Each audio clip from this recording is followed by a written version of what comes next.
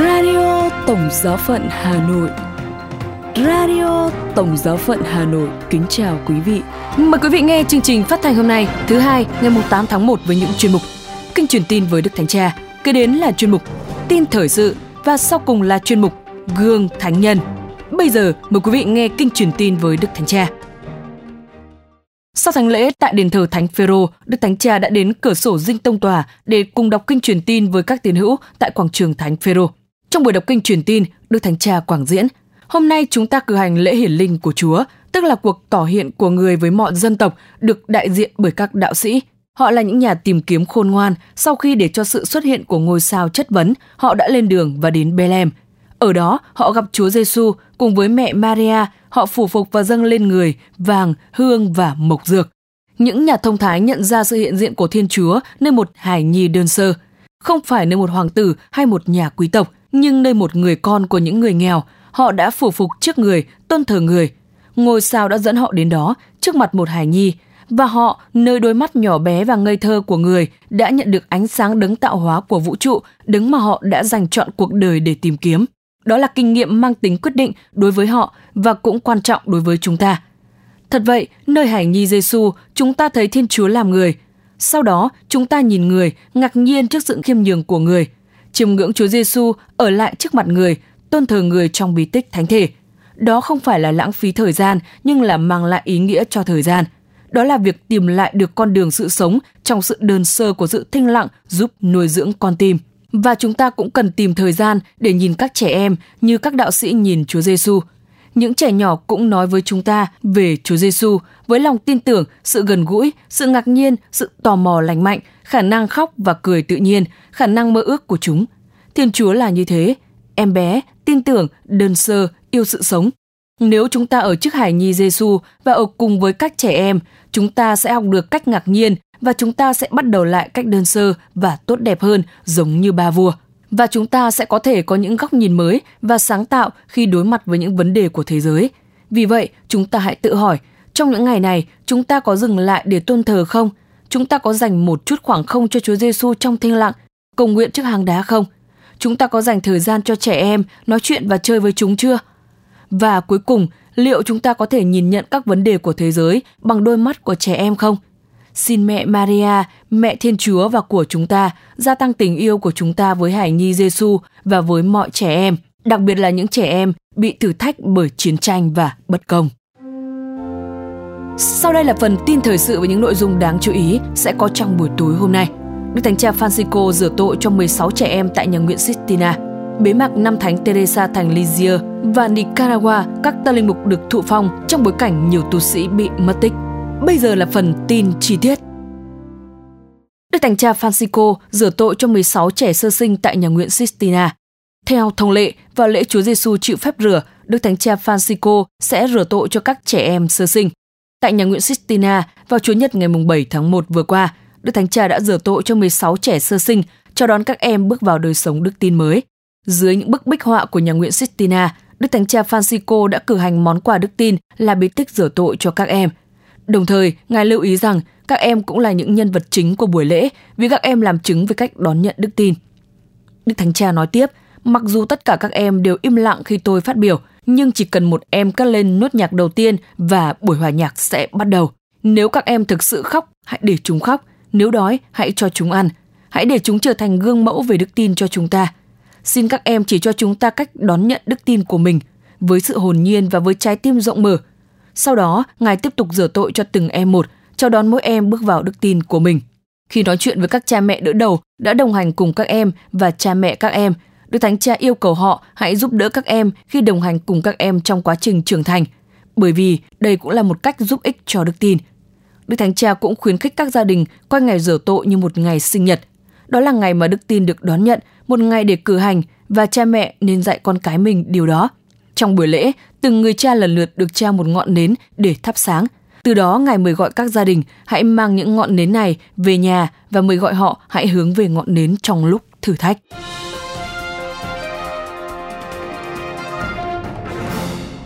Bế mạc năm Thánh Teresa thành Lisieux. Nhân năm Thánh kỷ niệm 150 năm sinh nhật và 100 năm phong chân phước cho Thánh nữ Teresa Hài đồng Giêsu, tiến sĩ hội thánh và quan thầy các xứ truyền giáo, tại Niger, Pháp vào Chủ nhật ngày 7 tháng 1 vừa qua đã diễn ra ngày lễ trọng đại này. Năm thánh đã được khai mạc vào ngày 2 tháng 1 năm 2023 do Đức cha TGP, giám mục giáo phận Bayer và Lisieux chủ sự. Sau một năm cử hành, vào lúc 10 giờ 30, thứ Bảy, ngày 6 tháng 1 năm 2024, Đức ông Y Marcello Semeraro, Tổng trưởng Bộ Phong Thánh, đã chủ sự thánh lễ tạ ơn trọng thể tại Vương cung Thánh đường Thánh Teresa ở Niger, Pháp. Kế đó, vào lúc 3 giờ chiều cùng ngày, cha François-Marie Leten, người Pháp, dòng cát minh nhặt phép, một trong những chuyên gia nổi bật về thần học và linh đạo của Thánh nữ Teresa Hài Đồng, đã trình bày bài thuyết trình có tựa đề Hai dịp kỷ niệm kính Thánh nữ Teresa cho ngàn năm mới. Cha Letel là giáo sư tại Học viện Giáo hoàng Teresianum ở Roma, từng được mời giảng tĩnh tâm cho Đức Thánh Cha Biển Đức thứ 16 và giáo triều Roma vào năm 2011. Tiếp đến, vào lúc 4 giờ 30 đã diễn ra buổi cầu nguyện trước thánh tích của Thánh Teresa và kinh chiều trọng thể vào lúc 6 giờ tại đàn viện Cát Minh, Lisieux.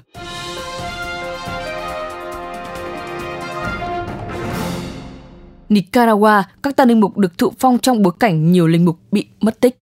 Thứ Bảy, ngày 6 tháng 1 năm 2024, nhân lễ Chúa Hiển Linh, Đức Hồng Y Tổng giám mục Leopoldo José Brenes Solozano đã chủ sự thánh lễ chuyển chức cho 9 linh mục ở Managua với sự tham dự của nhiều tín hữu. Cùng với đó, Cao ủy Nhân quyền Liên Hợp Quốc kêu gọi chính phủ Nicaragua tiết lộ nơi ở của giám mục Xiuna Isidoro Mora. Trong bài giảng, Đức Hồng Y tạ ơn Thiên Chúa vì món quà tuyệt vời của các tân linh mục. Đồng thời, Ngài khẳng định rằng chức linh mục không phải là một quyền lực mà là một sứ mệnh và một sự phục vụ. Ngài nhấn mạnh các linh mục là những tôi tớ và những chứng nhân được mời gọi sống hiệp thông và tình huynh đệ. Các tân linh mục được thụ phong vào thời điểm khó khăn đối với giáo hội ở Nicaragua. Kể từ ngày 20 tháng 12 năm 2023, ít nhất 14 linh mục, 2 chủng sinh và giám mục Xiuna Isidoro del Carmen Mora Ortega đã bị bắt giữ. Đức giám mục Mora đã bị bắt cóc sau khi cầu nguyện cho Đức giám mục Rolando José Alvarez Lagos, giám mục Matagalpa và giám quản tông tòa của giáo phận Esteli, người đã ở tù từ tháng 2 năm ngoái sau khi bị kết án 26 năm mà không được xét xử thích hợp. Theo Cao ủy Nhân quyền Liên Hợp Quốc, Nicaragua đang ngày càng rời xa nền pháp quyền và các quyền tự do cơ bản bằng cách đàn áp các nhà lãnh đạo chính trị và bản địa, các thành viên của giáo hội Công giáo, các nhà hoạt động và nhà báo với các trường hợp lặp đi lặp lại. Trong buổi đọc kinh truyền tin vào ngày 1 tháng 1 trước đó, Đức Thánh Cha Francisco đã cầu nguyện đặc biệt cho Nicaragua và mời gọi tất cả mọi người hãy kiên trì cầu nguyện. Đồng thời, Ngài hy vọng mọi người sẽ luôn tìm kiếm con đường đối thoại để vượt qua khó khăn. Cho đến nay, chính quyền Nicaragua chưa xác nhận cũng như phủ nhận việc giam giữ các giáo sĩ được báo cáo là mất tích. Chuyên mục Gương Thánh Nhân. Mời quý vị lắng nghe Gương Thánh Thomas Nguyễn Văn Đệ, tử đạo. Ông Thomas Nguyễn Văn Đệ sinh năm 1810 ở làng Bồ Trang, tỉnh Thái Bình. Khi cậu còn bé, cha mẹ cậu đã đưa gia đình sang ở làng Đức Trai, họ Kẻ Mốt làm ăn. Lớn lên, ông Đệ học nghề thợ may. Ai cũng khen ông hiền lành, nhân đức và thường may giúp nhà xứ. Ông lập gia đình và sinh được 3 con. Quan quân về làng Kẻ Mốt bắt cha tự. Đàn ông trong làng từ 18 tuổi trở lên phải gia đình điểm mục. Ông Đệ không ra, ẩn tránh ở nhà.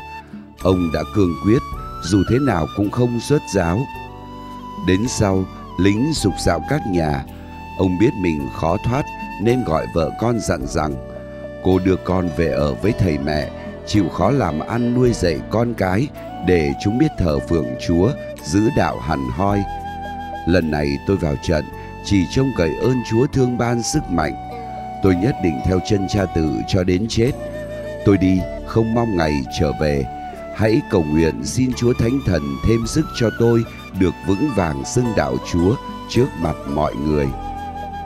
Ông Đệ bị giải về Bắc Ninh cùng với cha tự và các ông Mận, Úy, Mới, Vinh.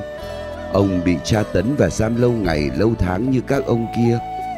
Vợ ông cũng vào ngục thăm ông, khóc lóc thảm thiết. Dù bà còn rất trẻ, con cái còn non nớt, cũng không làm ông sờn lòng. Ông an ủi bà rằng, hãy về nuôi dạy con cái thay tôi. Tôi sẽ không về, tôi chỉ ước ao được chết vì Chúa. Tôi đã phó thác cả gia đình nhà ta trong tay Chúa và Đức Mẹ. Đừng phàn nàn khóc lóc, hãy cầu cho tôi được can đảm xưng đạo đến cùng. Sau vợ chồng con cái sẽ được sum họp với nhau ở trên trời, ở đấy mới là quê thật. Khi quan tra hỏi bắt ông khóa quá, chẳng những ông không chịu, lại xưng Chúa Giêsu là đầu mối mọi sự, là đấng dựng nên trời đất muôn vật. Quan giận bỉ báng rằng: Chúa mày là ai? Chúa mày thờ không phải là mảnh gỗ ư? Quan có ý chỉ ảnh Chúa Giêsu. Ông đệ bình tĩnh đối lại: Thưa quan, vậy quan có biết đạo Phật ở đâu mà ra không? Về phần tôi, nếu quan có chém đầu tôi sẽ được về cùng Chúa tôi trên thiên đàng. Các quan cho là ông chọc tức họ, thì giận truyền lấy vồ đánh cho ông một trận dữ tợn, máu chảy thịt rơi, rồi làm án xin vua xử cho xong. Ngày 18 tháng 12 năm 1838, ông Thomas Nguyễn Văn Đệ bị xử cùng với các bạn ở pháp trường Cô Mê, Bắc Ninh. Giáo hữu đưa xác ông về táng ở họ Phong Cốc, tỉnh Bắc Ninh. Đức Thánh Cha Leo thứ 13 đã phong chân phúc cho ông Thomas Nguyễn Văn Đệ ngày 27 tháng 5 năm 1900. Đức Thánh Cha Gioan Phaolô đệ nhị phong hiển thánh cho ông ngày 19 tháng 6 năm 1988. Radio Tổng Giáo phận Hà Nội xin chào và hẹn gặp lại.